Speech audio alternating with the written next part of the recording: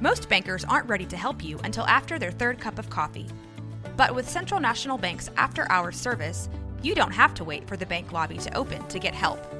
You can contact us from 6 to 8:30 in the morning or from 5 to 10 in the evening, and we'll connect you to a real, live, local person who can answer questions and fix problems 7 days a week. Bank different. Bank Central. Central National Bank. Member FDIC. Families have a lot going on. Let Ollie help manage the mental load with new cognitive help supplements for everyone 4 and up, like delicious Lolly Focus Pops or Lolly Mellow Pops for kids. And for parents, try 3 new Brainy Chews to help you focus, chill out, or get energized. Find these cognitive health buddies for the whole fam at ollie.com. That's OLLY.com. These statements have not been evaluated by the Food and Drug Administration. This product is not intended to diagnose, treat, cure, or prevent any disease.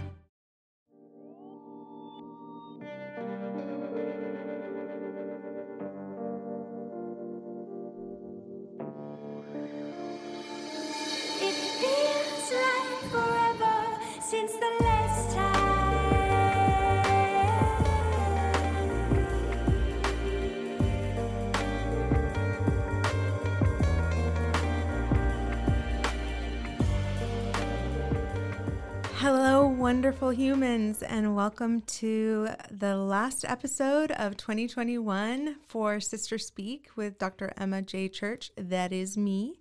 I get a little bit giddy at the beginning of these podcasts, especially recently, because I've had some friends come on, and this one's one for the books. So get excited. This is my very best friend in the world. My family, my platonic life partner, the joy of my heart. Just, she's everything to me. And I'm so grateful to have her on the podcast today. I can't look her in the eye when I'm saying these things. But I'm so grateful to have her on the podcast today. It's going to be a little bit different. It's a year in review in a lot of ways. And during COVID, we've all grown and changed, and maybe our social circles have changed and grown, and the hope is we've learned things about ourselves in these unprecedented times. And this amazing, talented woman has been such a significant part of my own healing journey and learning. And I'm so grateful to have her today to talk about our friendship. And I don't want to be too effusive at the beginning, because I'm going to be effusive throughout this hour. But you'll get to hear about her journey to our meeting this year. And we're going to talk about conscious friendship and conscious relationship and the beauty and intimacy of that. Something that is so rare, so hard to find. And man, oh man, am I grateful for her. Really beyond my wildest dreams to have someone like Courtney in my life. So welcome, bestie. Thank you. Thanks for having me. I'm sitting here smiling ear to ear with my shoulders scrunched up. So thrilled to be here with Emma. Oh my goodness. I know we've talked about this for some time, and it just feels like the timing is perfect, which is something we talk about all the time. Like, the timing is what it's supposed to be for all things in life. Everything is happening exactly how it's supposed to happen, exactly when it's supposed to happen. That's right. That's right. So, Court, give our listeners your backstory, where you're from, and maybe cover some, we all have our traumas in whatever way you want to, so that they can get to know who you are from who you've been and where you've been. Yeah. So I am not a Waco native nor a Texas native. So I've been in Waco for the last 11 years. I was born and raised in Atlanta, Georgia.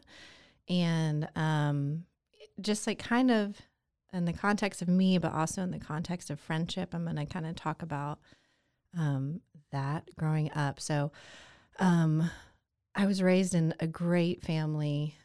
It was kind of the Brady Bunch. We joke like we were the Brady Bunch. We just loved each other and had dinner together every night and prayed together every night, and evangelical family. And it was kind of idyllic. It was also, it was the 80s and the 90s. And so we were pretty free range. So it was a beautiful childhood, really. Like, I loved my childhood.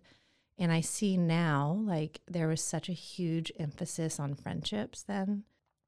I, starting pretty young, became best friends with my next door neighbor and then a bunch of kids that lived in my neighborhood. And I was out of the home way more than I was in my home. And yeah, I think a lot of who I was in relationship to the people around me and to the friends around me. I spent every weekend spending the night with my best friend Jennifer, or she spent the night with me. And I mean, constantly I was in my friends' homes all the time, or they were in my home. And there's a lot of really, really beautiful parts about my childhood that I love, like all of that. I love all of that. I mean, started at age like 5 or 6 and continued on through, the entire thing through college. And also there's a part of that is instead of developing a sense of self and who I was based upon who I found myself to be inside of myself, and having like a secure base sense of self based upon, and can I sit with myself? Am I comfortable with myself? It was really based upon, what do these friends and these relationships around me, what do they say about me, and what do they think about me, and what is the feedback I'm getting from friends, and how do I need to edit myself to fit in with them? So in the context of friendship, that is childhood, and it was lots of rainbows and butterflies and laughter and high school football games and all the great things. I got married pretty young. I started dating my then husband in college, and was married at 23, pregnant at 24, baby a couple days after I turned 25. And none of that was in my original life plan.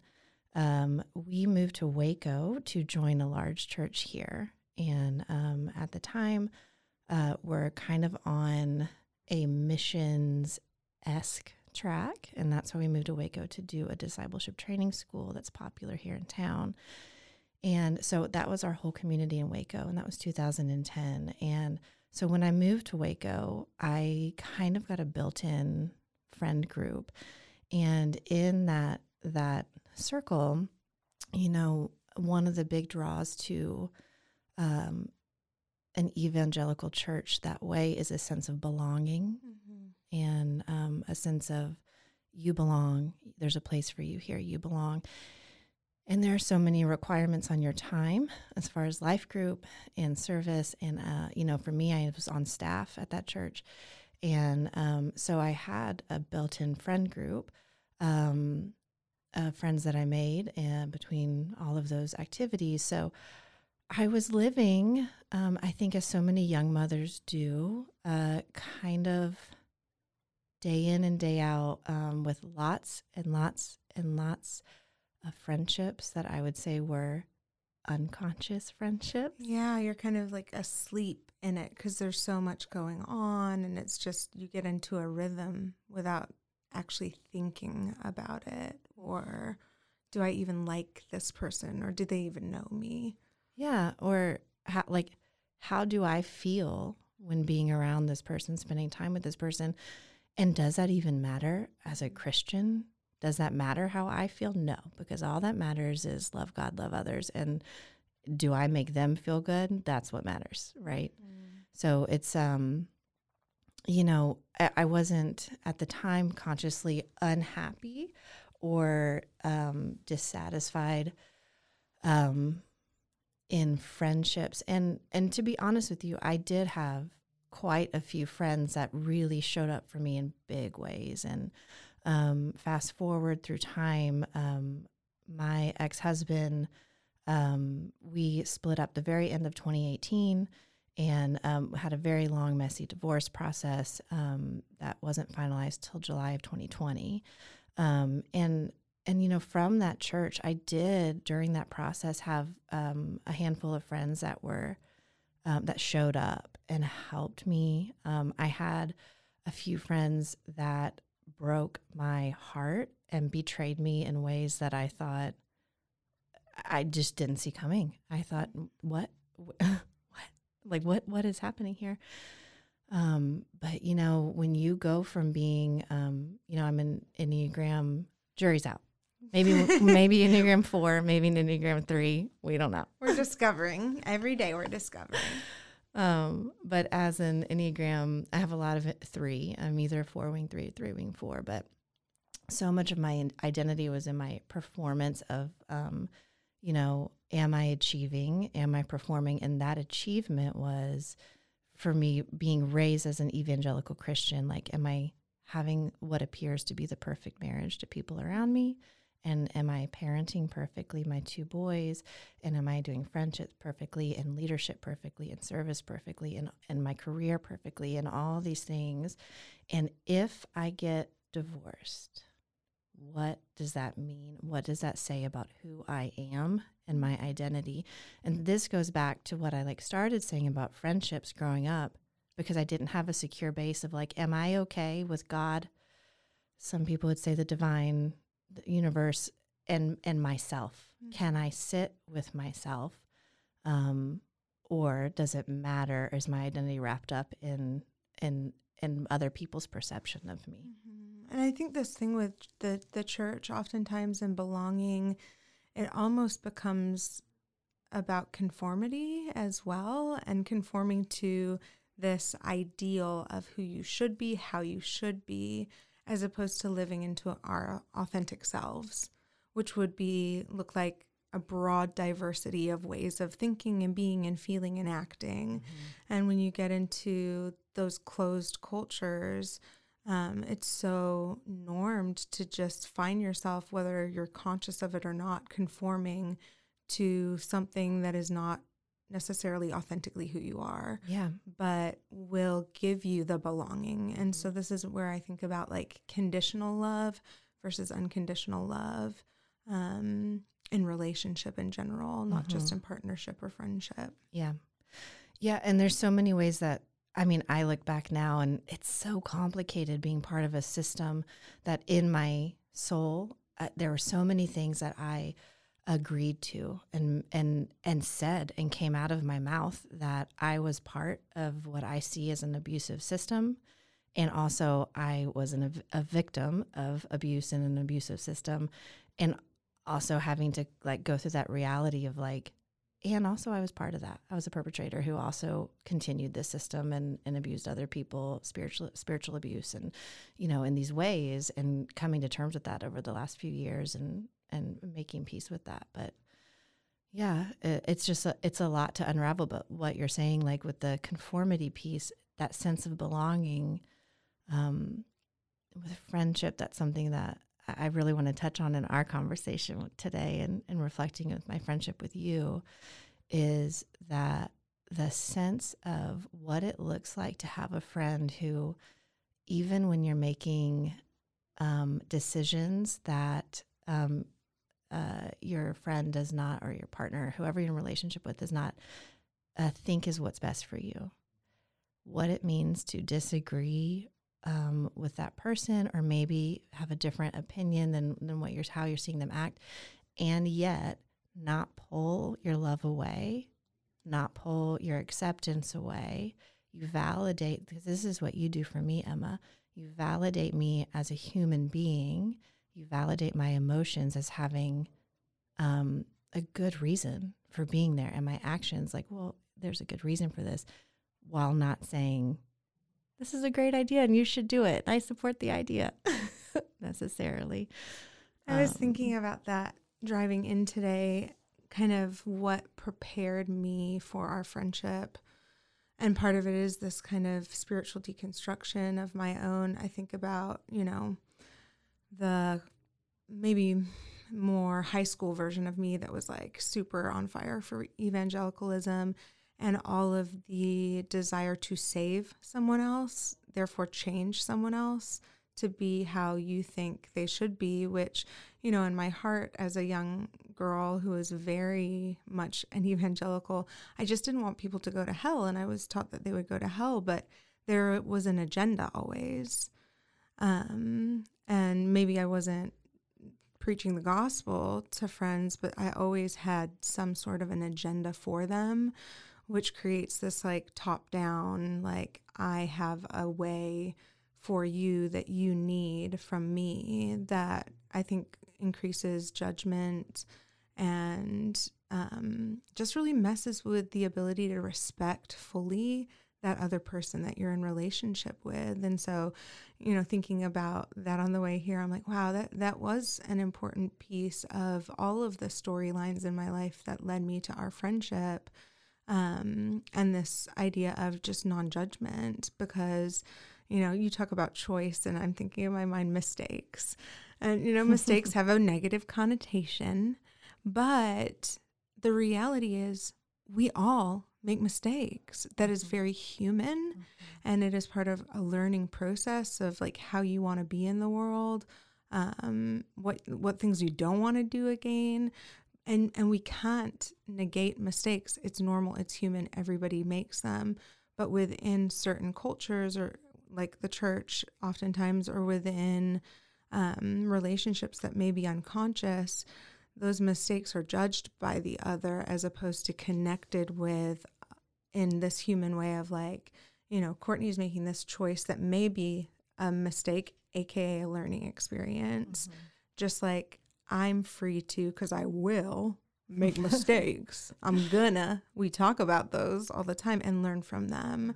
And in that space, we can be equals without any kind of need to control the other. I love that so much. And you can feel that. And that's what I have so deeply felt in friendship with you, is a lack of need to control one another. And just what a beautiful experience it is in friendship to be able to offer yourself to another human fully without holding anything back. I can tell you the ugliest, worst stuff about myself. And I do, listener. And I love it, listener. Emma knows the worst of the worst about me. And, I don't have to think, what is Emma's response going to be?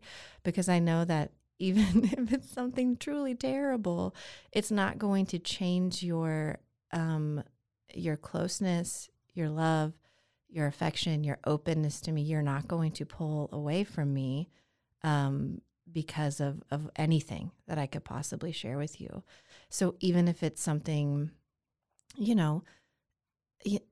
if I'm want to be alone, when I'm stressed out, I want to be alone. So if I say, I don't want to talk to anyone and I want to be alone, I know that you won't take that as she hates me.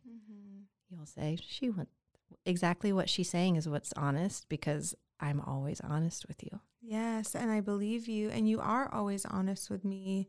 And I think that's a piece that we'll get into with our friendship, is like the building of trust, and that happens slowly over time. And as this trust is built, which we talk about, did not know was happening, because listeners, if I had known, I would have sabotaged the friendship, because I'm terrified of people. And I'm scared of friendship. I hope it's okay if I kind of share a little bit of my friendship background for the listeners. Courtney's such a magical human being.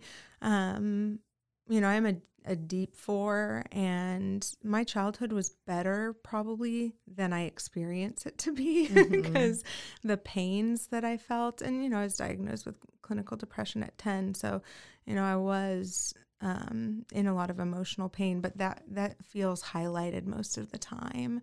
And it takes a lot of concentration for me to like think of the good parts of my childhood. But, immigrating to America when we were 7, I think it was so hard because my family had to build friendships, and, we learn our relational patterns from our families of origin. And, I don't know that, it was helpful for me to see the ways in which friendships were built primarily through the church, because that was a place of belonging, and they weren't authentic. And as a 4, you kind of struggle to not be authentic. That's like your main drive. And so I wanted to be more palatable for people.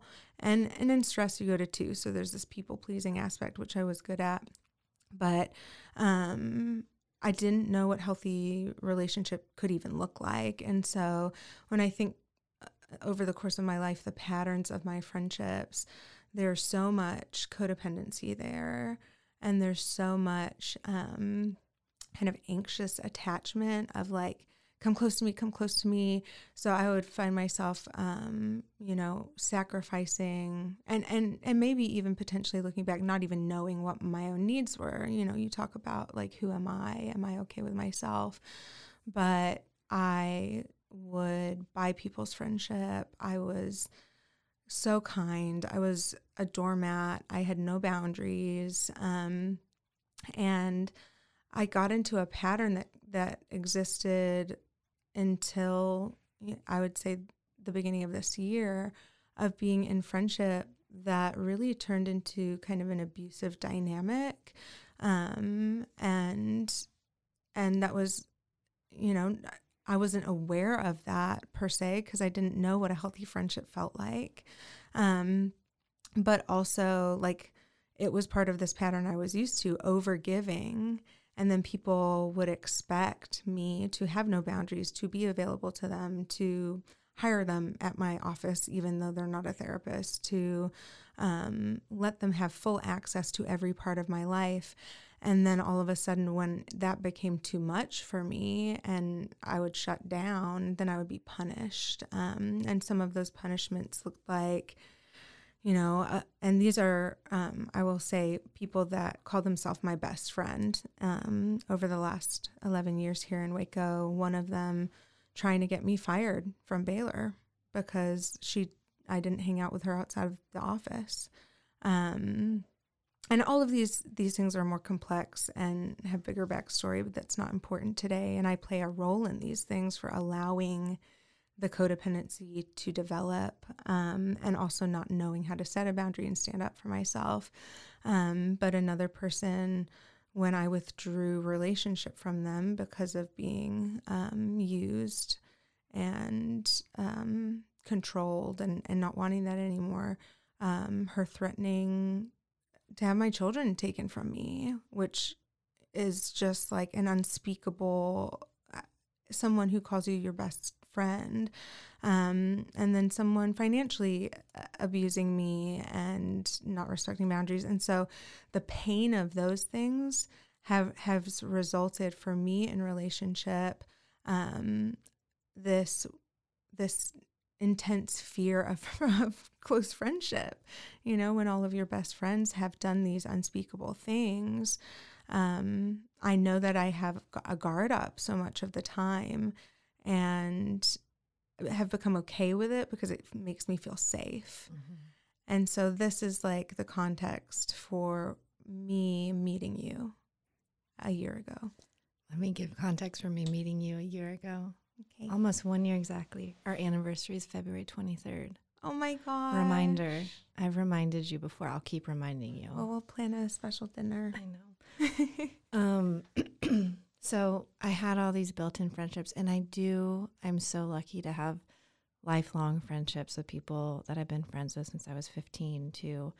But they're all over the nation, and they're not in Waco. I have one close friend here in Waco, a best friend that I've had since the whole time I've been here, and she's wonderful. Shout out, Megan. Hey, Megan.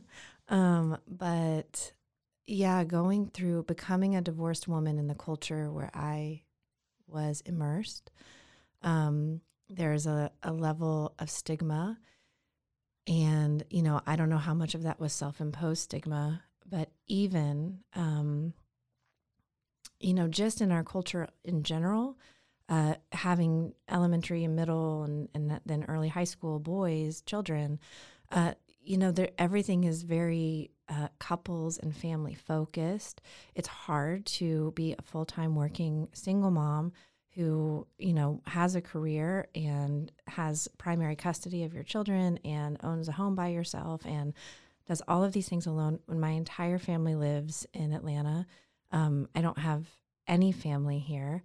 I have, you know, before you, the one best friend, and who has 2 very small children and not a ton of extra time, also works.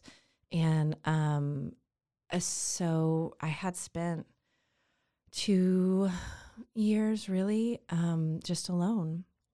And, you know, my time, my actual physical time and you know, emotionally in my heart, I'm not going to keep saying this because there are so many people in my family and friends love me, but from afar. And there's something to be said for, like, I just had been so accustomed to being surrounded by people, no matter what those friendships looked like. I had a rhythm of being consistently surrounded by people. And no matter what that marriage was like and how my heart felt inside of that marriage, I had a human to help drive kids places, to show up to company Christmas parties with me, to help with life. I wasn't, you know, physically, I had another person there next to me. And I spent from the end of 2018 to, you know, kind of the beginning of this year, just like really just like physically alone. It was just me and my boys. And just the loneliness of that. And to be honest with you, I had been incredibly lonely in my marriage for the 14 years that I was married. Incredibly lonely. It wasn't as if I had a partnership that I saw as partnership.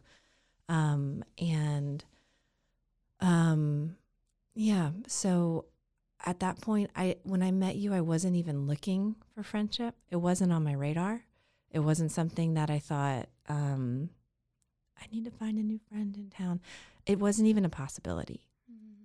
I had given up. I had chosen to give up the old church. I had chosen to give up marriage in order to do what was best for my children and for myself. And that was just a choice I made, and kind of like, this is a choice I made. This is the cross I bear, and this is my life. This is my lonely, boring, quiet, alone, sad life. And then February 23rd. At one day. I had a business meeting during the middle of the day at one day. Yes. Courtney at the time was working for a company in town that does nonprofit fundraising. And I have a nonprofit that still is not off the ground because I need I need to clone myself in order to do that work.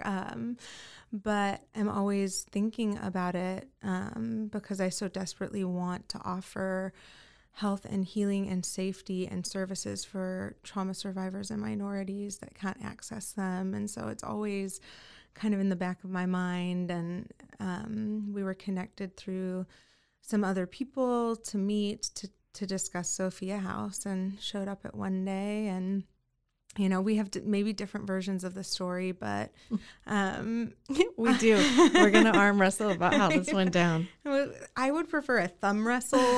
My upper body, I can't do inversions like you do, but I feel like maybe I have a strong thumb game. But I experienced a trauma trigger, as I was sitting down with Courtney, and without planning to or intending to, and you know, with this backstory of knowing how guarded I am and was, and how very much I just lived in fear of people and what they would do with my narrative and do to me. I was like, in my accounting, something just happened and I need to tell you the worst thing that I've ever done. Hello, my name is Emma Church, and I'm going to share with you literally at the time, the worst thing I felt I had ever done in my life. And so that was like the beginning of our conversation. And we talked about business for did we? I think, like, looking back, I remember is the trauma. No, you were like a little like ooh, in a trauma response, zoned out, but I didn't know that at the time on my first time meeting you. And so Emma's telling me this. I think that I told her. I think she was telling me I'm experiencing something. Something's going on. I'm a little bit triggered right now. And then I'm like, okay, let me just tell you the worst thing I've ever done. And then I told her like my most shame-filled, like, this is what I carry. This is the shame that I carry. The thing that I regret the most, that I just am filled with shame about, that I don't want people to know. And then, I think it was a back and forth conversation, Emma. Well, and our stories of that particular trauma or shame are, I would say, almost identical. Yeah, they're it's weird. As identical as they could be. Yes. And to mutually share that, the first time meeting, I still had no clue that I'd ever see you again. Right. But then I said, we're going to leave, and, she's going to, she's still very triggered, and we're about to leave. And I'm like, I'll stand with you. I'll be with you.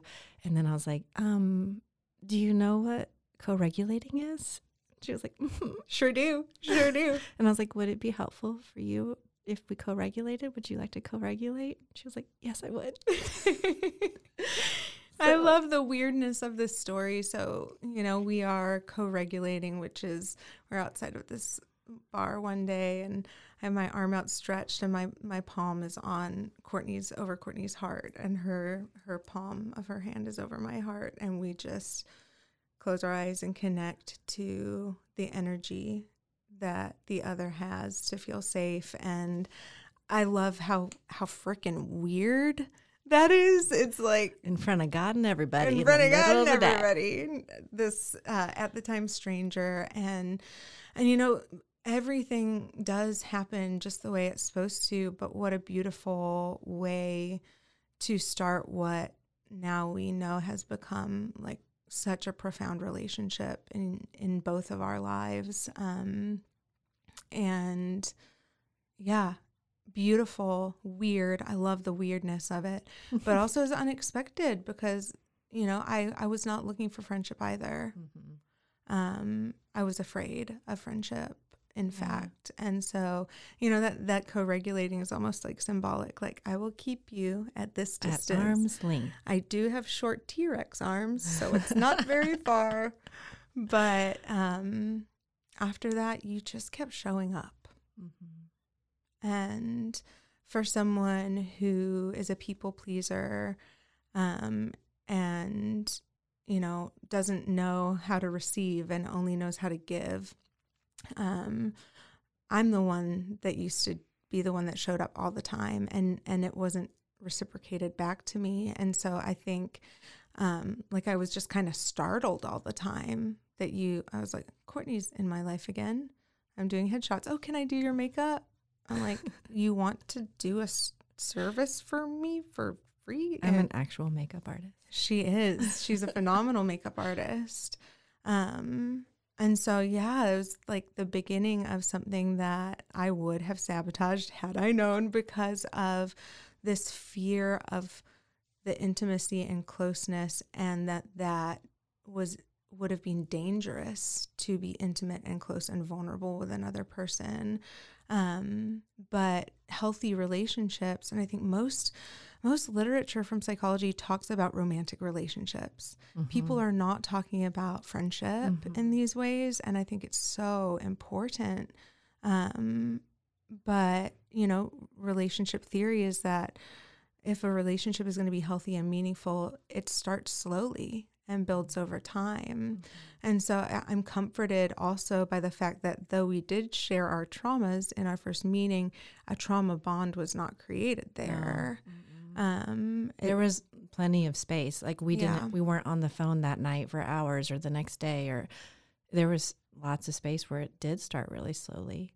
Yeah. That was February. And then I remember months later, we really had a shift in June or July. Mm-hmm. We kind of built slowly. And then You guys have never heard anyone say, screw you for making me love you as many times as Emma has said it to me. It's true. I'm like, why did you do this to me? But it's great. Don't leave, please. But if you need to, that's fine. And I honor and respect that choice. Honor and accept that. But I love you. And this is scary. So like over this year with me and with yourself and your personal growth, you know, share a little bit of what you've learned about codependency in your own life, if you're comfortable. Yeah. You know, I think that when I look back on my friendships, and I've had so many changes in friendships and experienced death of friendships that have been really painful for me, even over the last year, and more than what I shared about that more general broad group, which is included. But when I look back at that, I can just see in myself so much codependency, and the way that would manifest for me was I would just say or not say whatever the person in front of me wanted or needed to hear, to make them happy, to make them accept me, to make them like me, to make them love me. So you like coconut? Sure. I like coconut too. I hate coconut. I hate it, Emma. You hate mayonnaise? Me too. I love mayonnaise. That was our conversation this morning. Secret guilty pleasure. But that codependency you're talking about, it's like, how can you know who you are when you're loving coconut? Yeah. When you actually hate coconut. Exactly. And that's like the tip of the iceberg. For sure. And it's just, you know, in so many relationships, I kept my mouth shut. I didn't, in very, very close friendships, I did not reveal all of myself. And, you know, in very close friendships of decades, I chose not to be fully myself in order to what I thought is make the other person comfortable or make myself more comfortable or just not have to bring it up, because I was scared. I was scared of conflict, scared of confrontation, scared, you know, I just have needed to have some relearning experiences in my life of what conflict could look like. I've had so many years of scary conflict that for me felt very scary and unhealthy, that I've just like shut myself down to it and just peace at all costs, just avoid it at all costs. And so yeah, I think that I've like seen that over and over again. And the place that I've come into over the last even like 3 months, I've had this rapid growth cycle. And it's been so beautiful. It's been, you know, the last few years have been the most like painful death to myself that I could ever imagine. Death to my reputation, death to who I am, my identity, everything. And it has been the most, as you know, our patron saint Glennon Doyle says, brutal experience, brutal and beautiful. I wouldn't change a single thing, a single mistake, a single shame-carrying decision I made. I wouldn't change it. I would do it all again because I had to go through that death and resurrection in order to become who I am today. And I'm like, truly 2021 has been like my happiest, freest, best, most wonderful year. And in the last 3 months, I've really just experienced this, it's going to sound so weird, becoming full of myself. I don't know how else to say it, but becoming so like, I literally, Emma knows this, I do this, I visualize becoming full of myself. So every inch of my body, I'll lay there and close my eyes in the morning when I wake up or at night before I'm going to bed, middle of the day, if I'm stressed out, I close my eyes and visualize filling up every centimeter of my body with myself, with just Courtney McCormick, just me. And I'm no longer concerned with other people. And it's so ingrained to me, inside of me, to put other people first and to be selfless And being selfless was my number one goal in life. Like, if I wasn't selfless, then I was failing in life.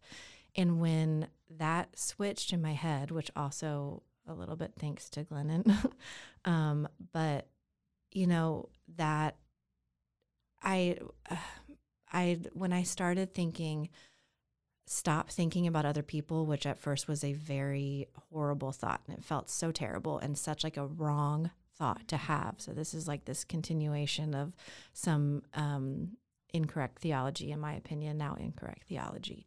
But when I thought, my gift to the world and the God who has made me and the only version of me in the world is to be me. Like, that is what I am supposed to be, myself. So that's the most kind, loving thing I can do is to stop, like, just denying myself for other people and just starting to become full of myself. So what do I want to do? So how do I want to spend my time? Do I not want to talk to you, even though you're someone I love and maybe you want to talk to me? I don't want to talk to you right now. I'm not going to. What do I want to do? I want to take a bath and eat an ice cream sandwich in the bathtub, which happened last night. That's what I'm going to do tonight instead of talking to someone. Like, when I started making decisions 3 months ago based on, this is what I want to do. I'm going to do whatever I want to do. And I'm going to think about myself and I'm going to be full of myself. Like, everything has changed in my mind and my heart and my soul. Look, Bumble knows you're exhausted by dating. All the must not take yourself too seriously and 6'1" since that matters. And what do I even say other than, hey?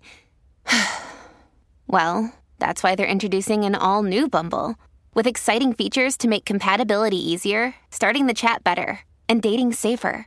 They've changed, so you don't have to. Download the new Bumble now.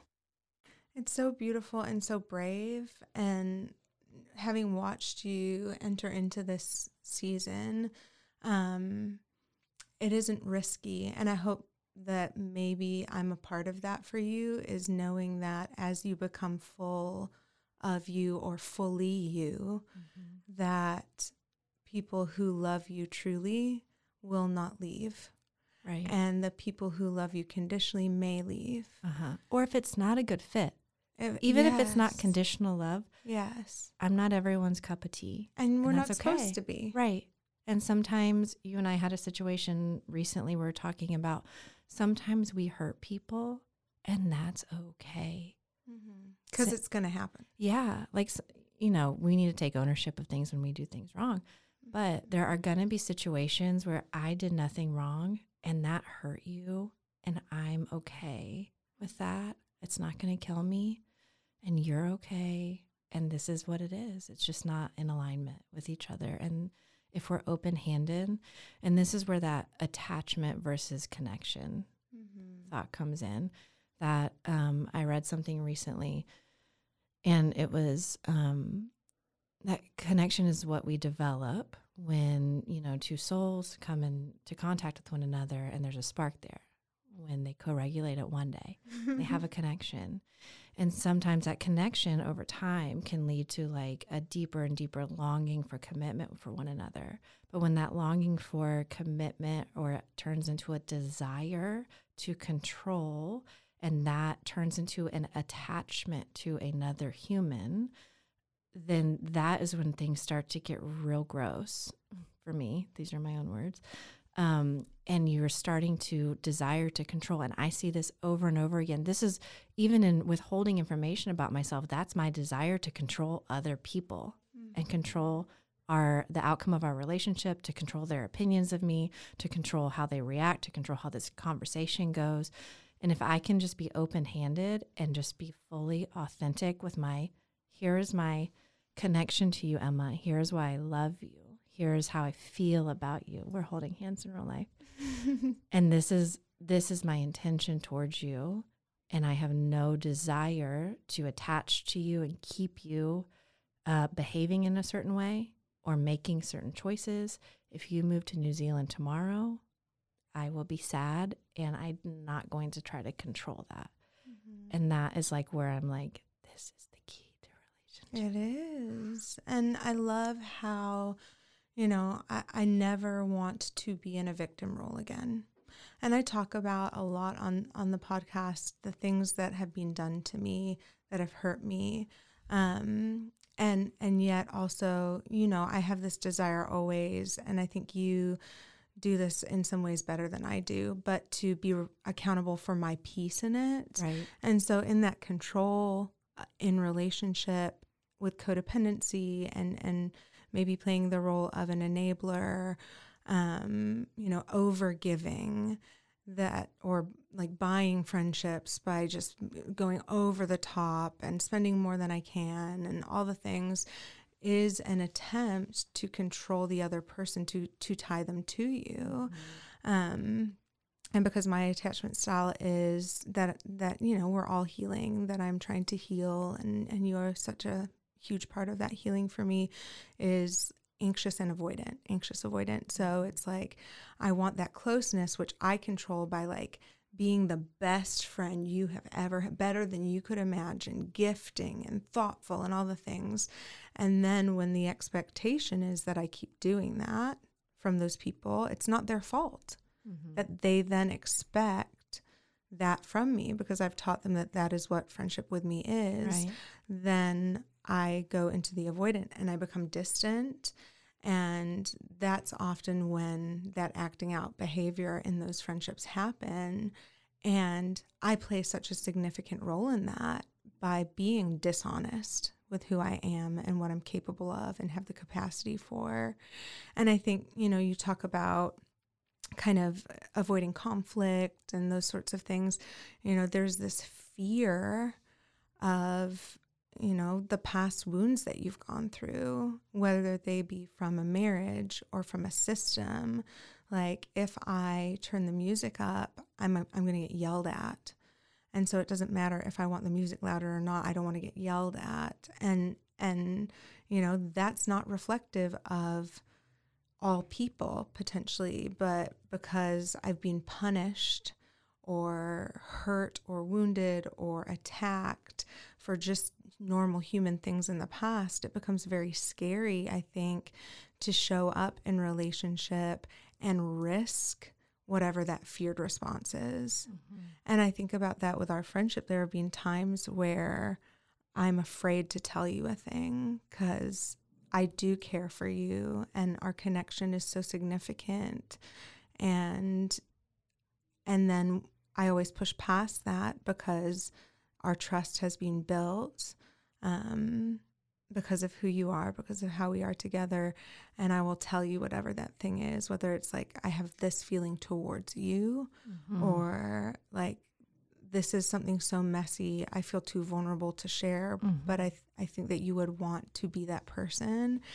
It is always met with this connected, non-controlled, loving, supportive presence that just heals all those relational wounds over the course of time that have built up, that make friendship so terrifying for me. Yeah. And so it's such a significant healing thing to do the thing that you fear and to have it be met with love. Yeah. When I think about what I have learned in friendship from you and thought about this ahead of time, it's the exact same thing, Emma. I can remember, just one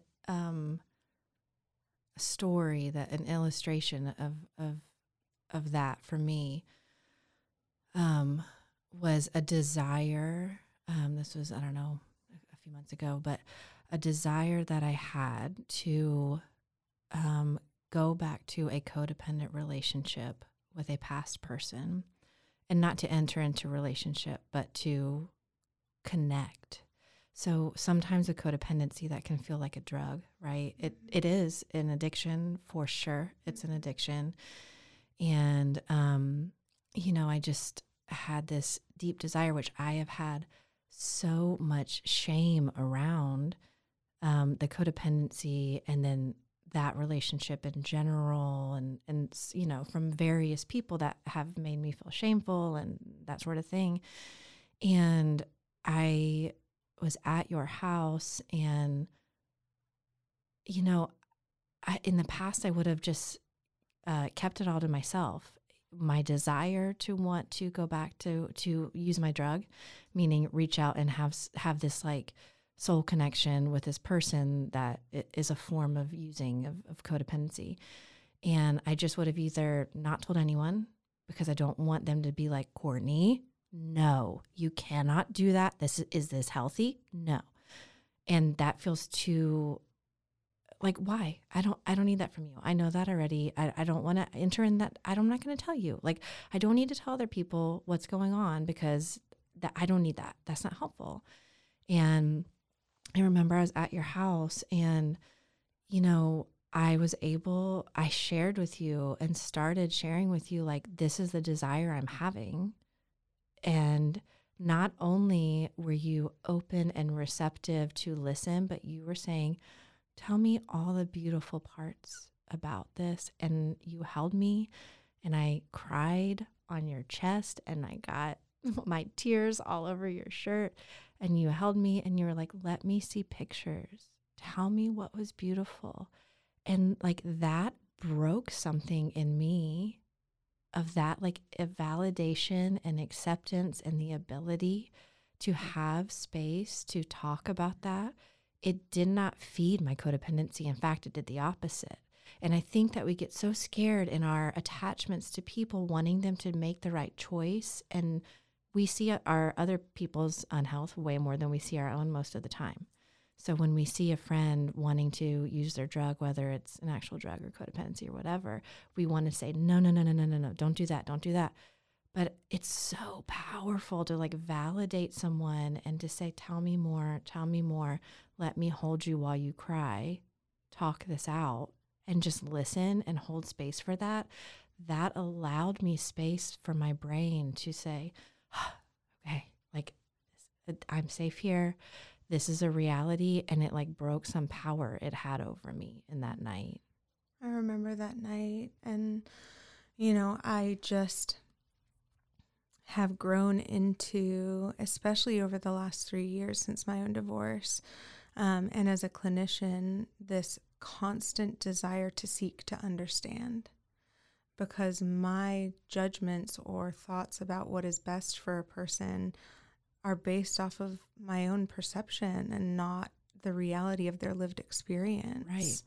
And so I want in our close and intimate friendship to understand the pain of the loss of that connection and the desire to go back. And so, you know, I don't do it intentionally. You know, you're like, I don't want you to be my therapist. I'm like, I'm not being your therapist. I'm just being myself. But I always just like want, and in that, I receive so much because you invite me into your heart space, into the tenderest spaces, into the storylines that others don't have the privilege to access. And it makes me feel both close to you, and it comes from a place of desire and not obligation. And I think that also is a piece of this, like in our relationship, which is a connection and not an attachment, there's no need to control. There's just, and there's no like, I have to do this because Courtney wants this. Mm-hmm. It's based off of an authentic desire to be in that intimate, connected relationship with you, and how beautiful the reality is that is such a healing thing. Mm-hmm. You know, I had no agenda. I don't have any agendas for you ever, but I had no agenda to help in that situation. I just wanted to be with. Mm-hmm. Yeah, we were pretty intentional. I know you just mentioned this, but when we first met, I said, just so you know, I'm not in the market for a therapist. I already have a therapist. I could use some friends right now, but I'm not in the market for a therapist. And you were like, perfect. And then I've continued being like, are you being, it doesn't happen anymore. But at the beginning of our friendship, I was like, I don't want you to be my therapist. I don't want you to be my therapist.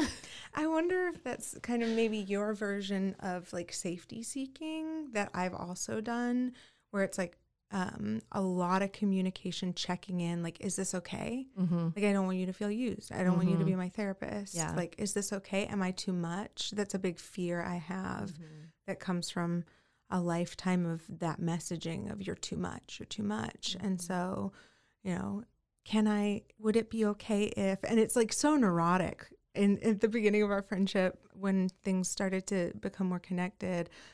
Would you mind if I might come over? And if that's not okay, that's fine. And, you know, just really wanting the other person to feel safe and consent to each relational experience that we had in whatever degree that was, whether it's going out or a conversation. Yeah. Yeah. And, you know, that's something too, that in-conscious friendship that we continue to do that I find so helpful, not as much as at the beginning, it's not neuroses anymore, but we talk about our relationship, not constantly, but consistently. We consistently are like, this is how I feel about you. This is what my love for you is like. This is what I want for our future. This is how I feel when you're in my space. This is what I need right now. And it's like a consistent checking in. And like you said earlier, there's so much reporting, writing, data, journals about romantic relationships, but not non-romantic relationships, where like, why aren't we doing this in our non-romantic relationships where we're just talking about our relationship, our friendship? Yeah. And it's so huge, Court. And, you know, I think about us often when I'm doing work with patients. You know, I think it's highlighted potentially in college students that I work with, because friendship is like this everything.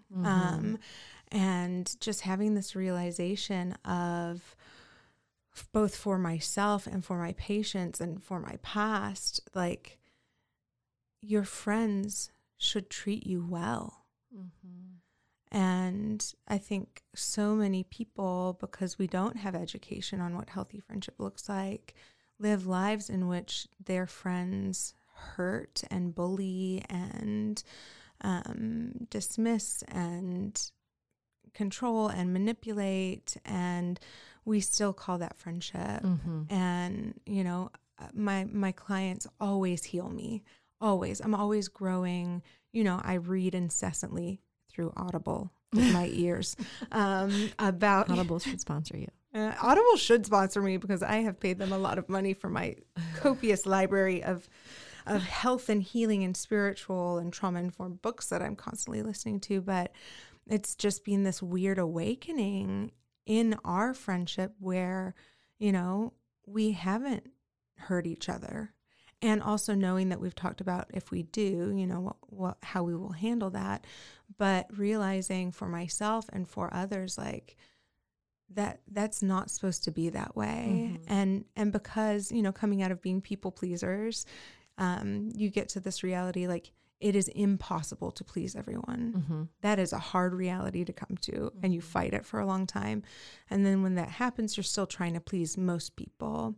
But realizing that these sorts of connections, what I believe is a lifelong connection, you won't have many of them.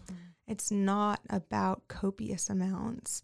It is this quality, and it is a privilege to have one or two, or if you are so profoundly lucky, 3 relationships of this nature in the course of your life.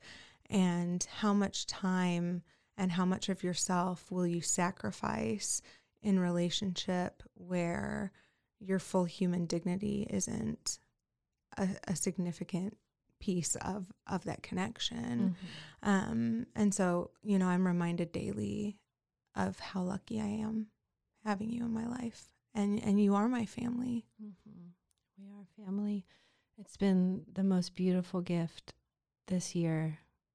I mean, one of the most beautiful gifts of my life, to be able to find you this year at the beginning of the year, and to merge our families into family for one another. And as 2 single moms with children, to be able to enter into a family space with each other's kids and show up for one another. And it's just been the most beautiful experience to live in that way without an expectation of you need to show up to do this for me. And every time we show up at each other's houses, we're delighted. Mm-hmm. Emma was cooking for me the other night. She made dinner for me. Both our kids were with their dads one night. And as I was walking into her house through the back door, I could see her through the window just chopping food and cooking. And it literally, I had tears in my eyes with joy and gratitude and just so much love for you. And I just feel so, like I can't even put it into words. Like, how did I get this lucky to have you in my life? I love you. I love you.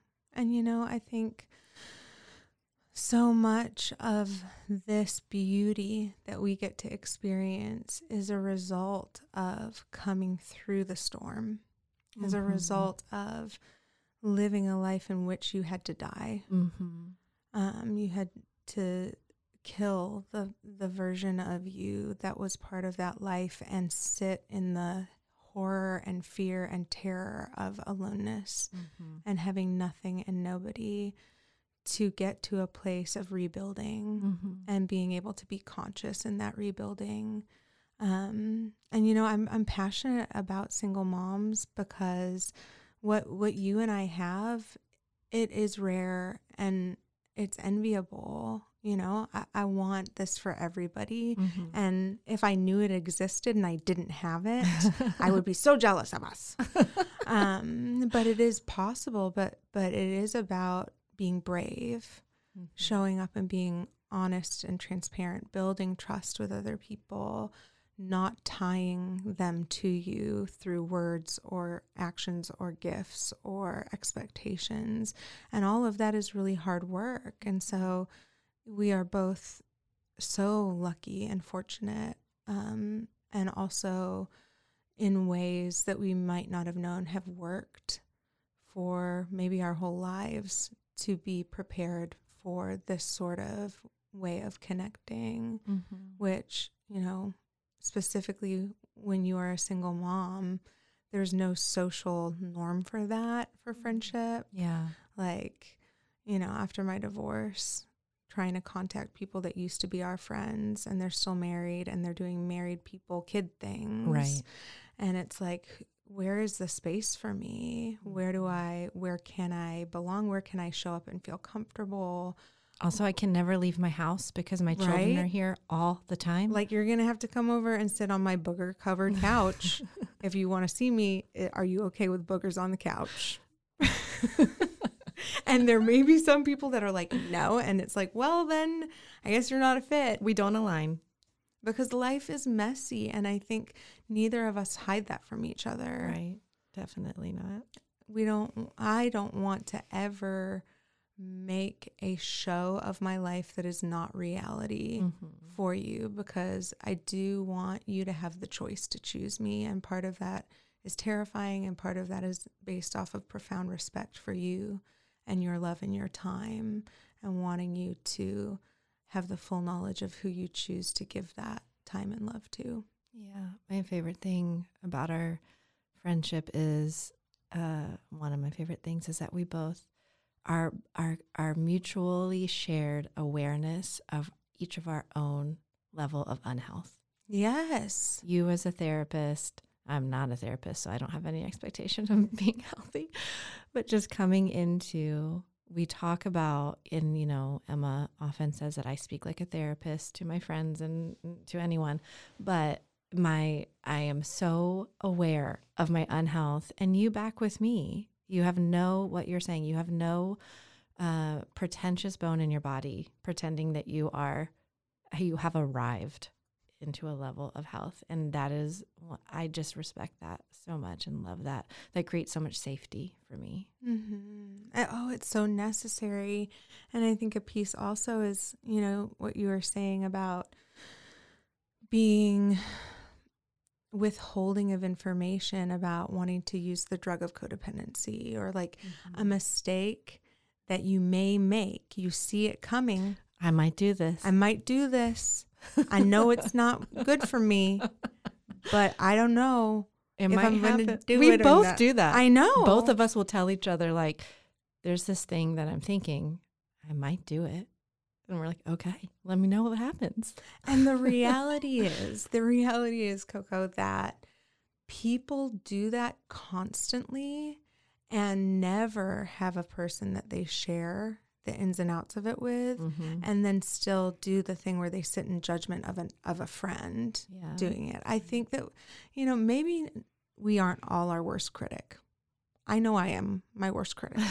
And I know when I'm wanting to do a thing that's not what's best for me. And sometimes, and we talk about this, and I do tell my patients too, it's like sometimes we have to have the same learning experience like 75 times. Right. And then on that 76th time, you're like, I'm not doing this anymore. Right. And that's when you level up in your health. Right. But you can't subvert that process. Some of the learnings you do 5 times. Some of them you do 1 time. Some of them you do 150 times. Right. And the last thing you need is someone sitting over your shoulder judging you for it, because you know what you're doing, but your soul is not ready. That's right.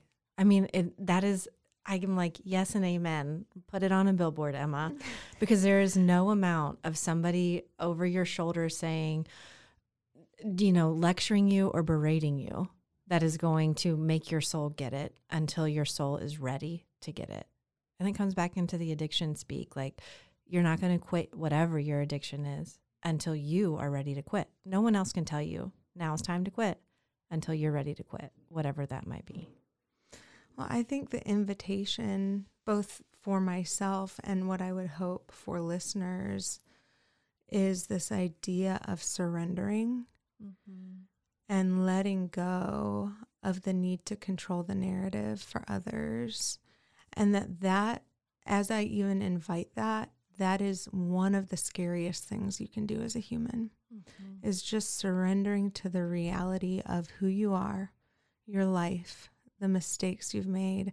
And as you do that, showing up messy and beautiful, and the things that stick are meant to be, and the things that fall away are meant to fall away. And so in the surrendering, the great gift is that it may be painful, it may be terrifying, you may lose people, but you will gain the life that is meant for you.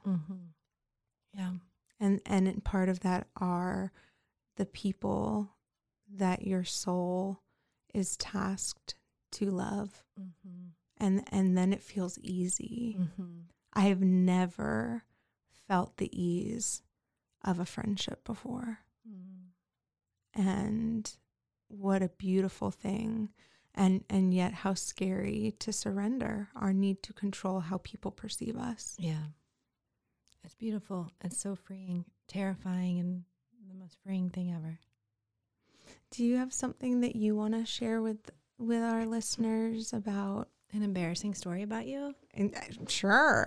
Whatever you want them to hear and know. What were you going to ask? Well, my invitation is when I have people on, and this is such a beautifully different episode today. It just feels like a warm hug. But, from your own learning, like what would you want to tell other people who may struggle in their friendships with codependency or the things that you did in your life history as you have come into this more healed place? What would you want them to know? Yeah. First of all, be seeing a therapist. Therapy is cool, by the way, everyone. It's like not stigmatized anymore. No. It's the cool thing to do. It is. Make your appointment right now. But yeah, I would just say, like, that thing that feels the scariest to you.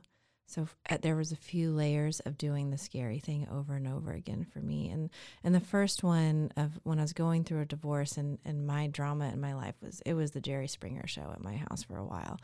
And that was kind of against my will. And, God put that into play and set that into motion without my consent. And I'm so grateful. And I'm like, yes, I am so grateful all that happened.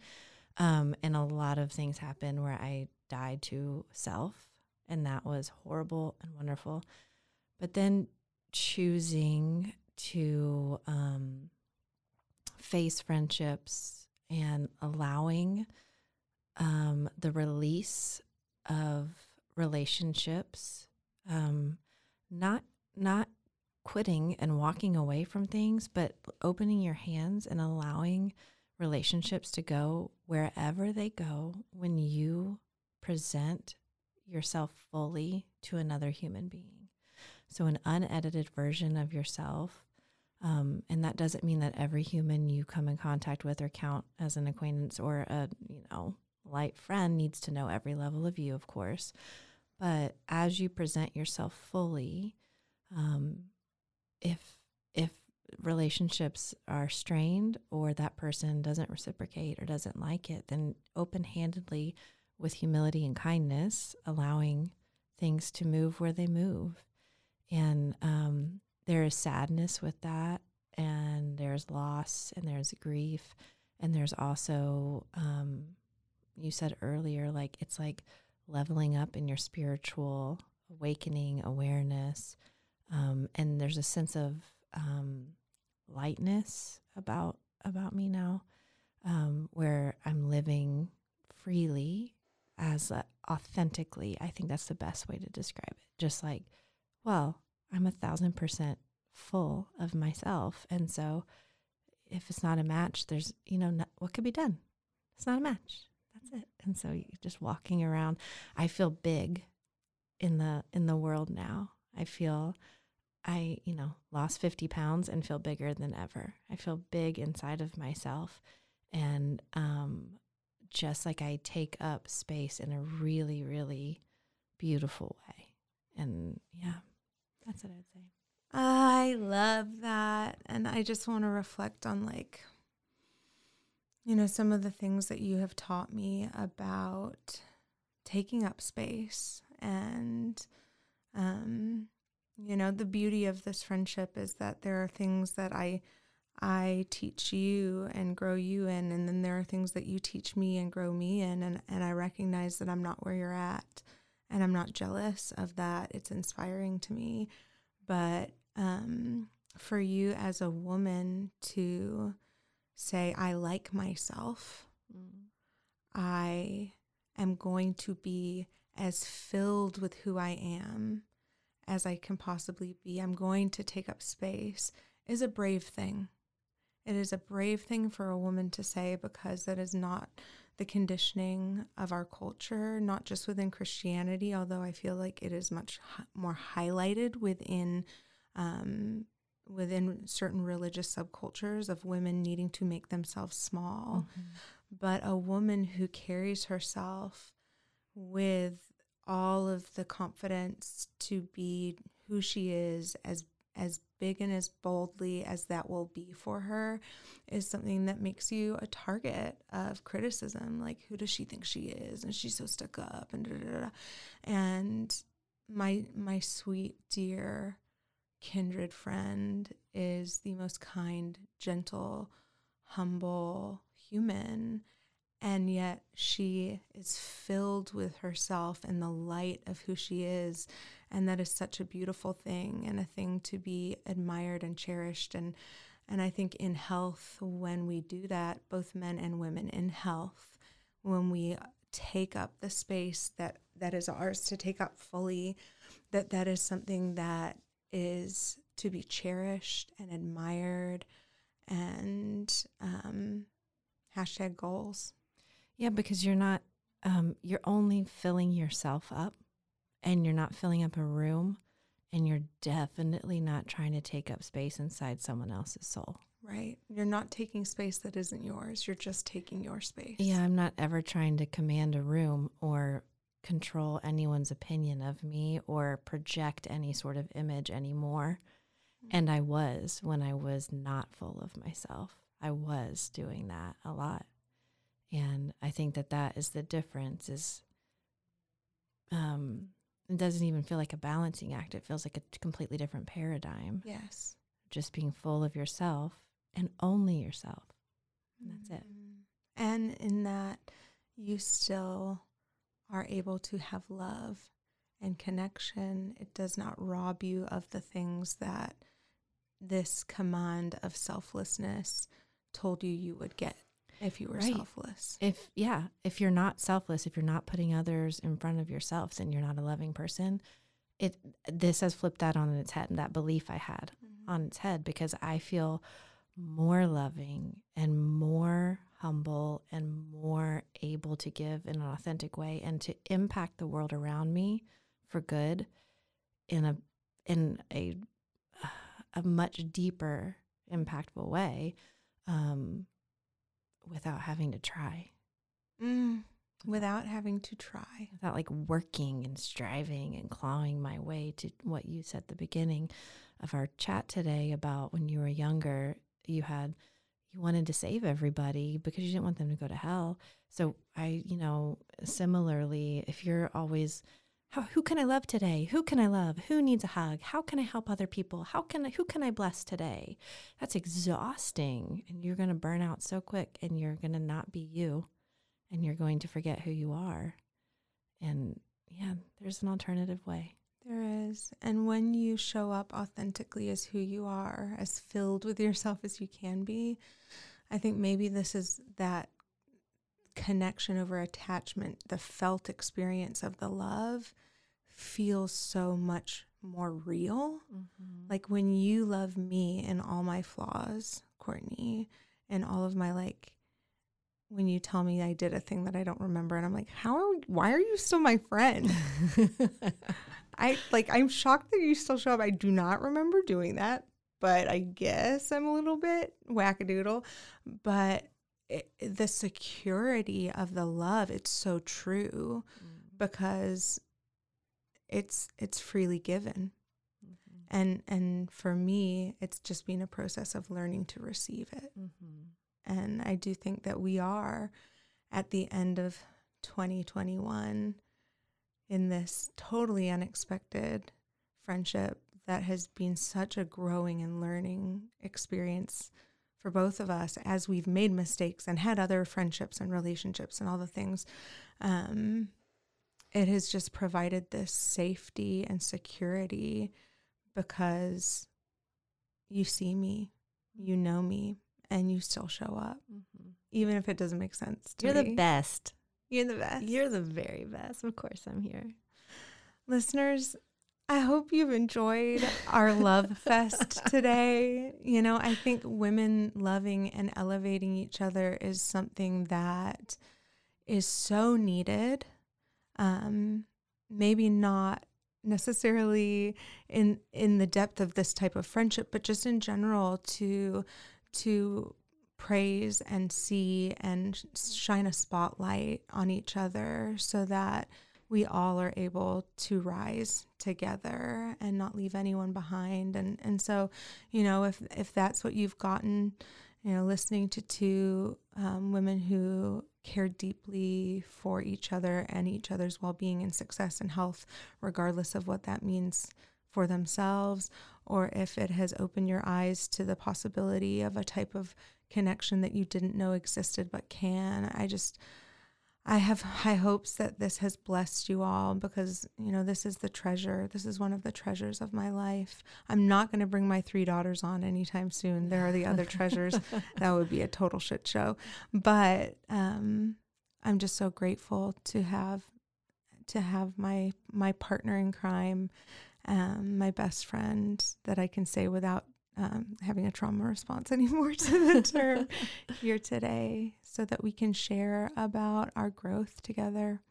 And I hope that we end this year gently and move into the next with all of its uncertainty, with the knowledge that if you live with your hands open and surrender to what is, that life can be more beautiful than you thought it could ever be.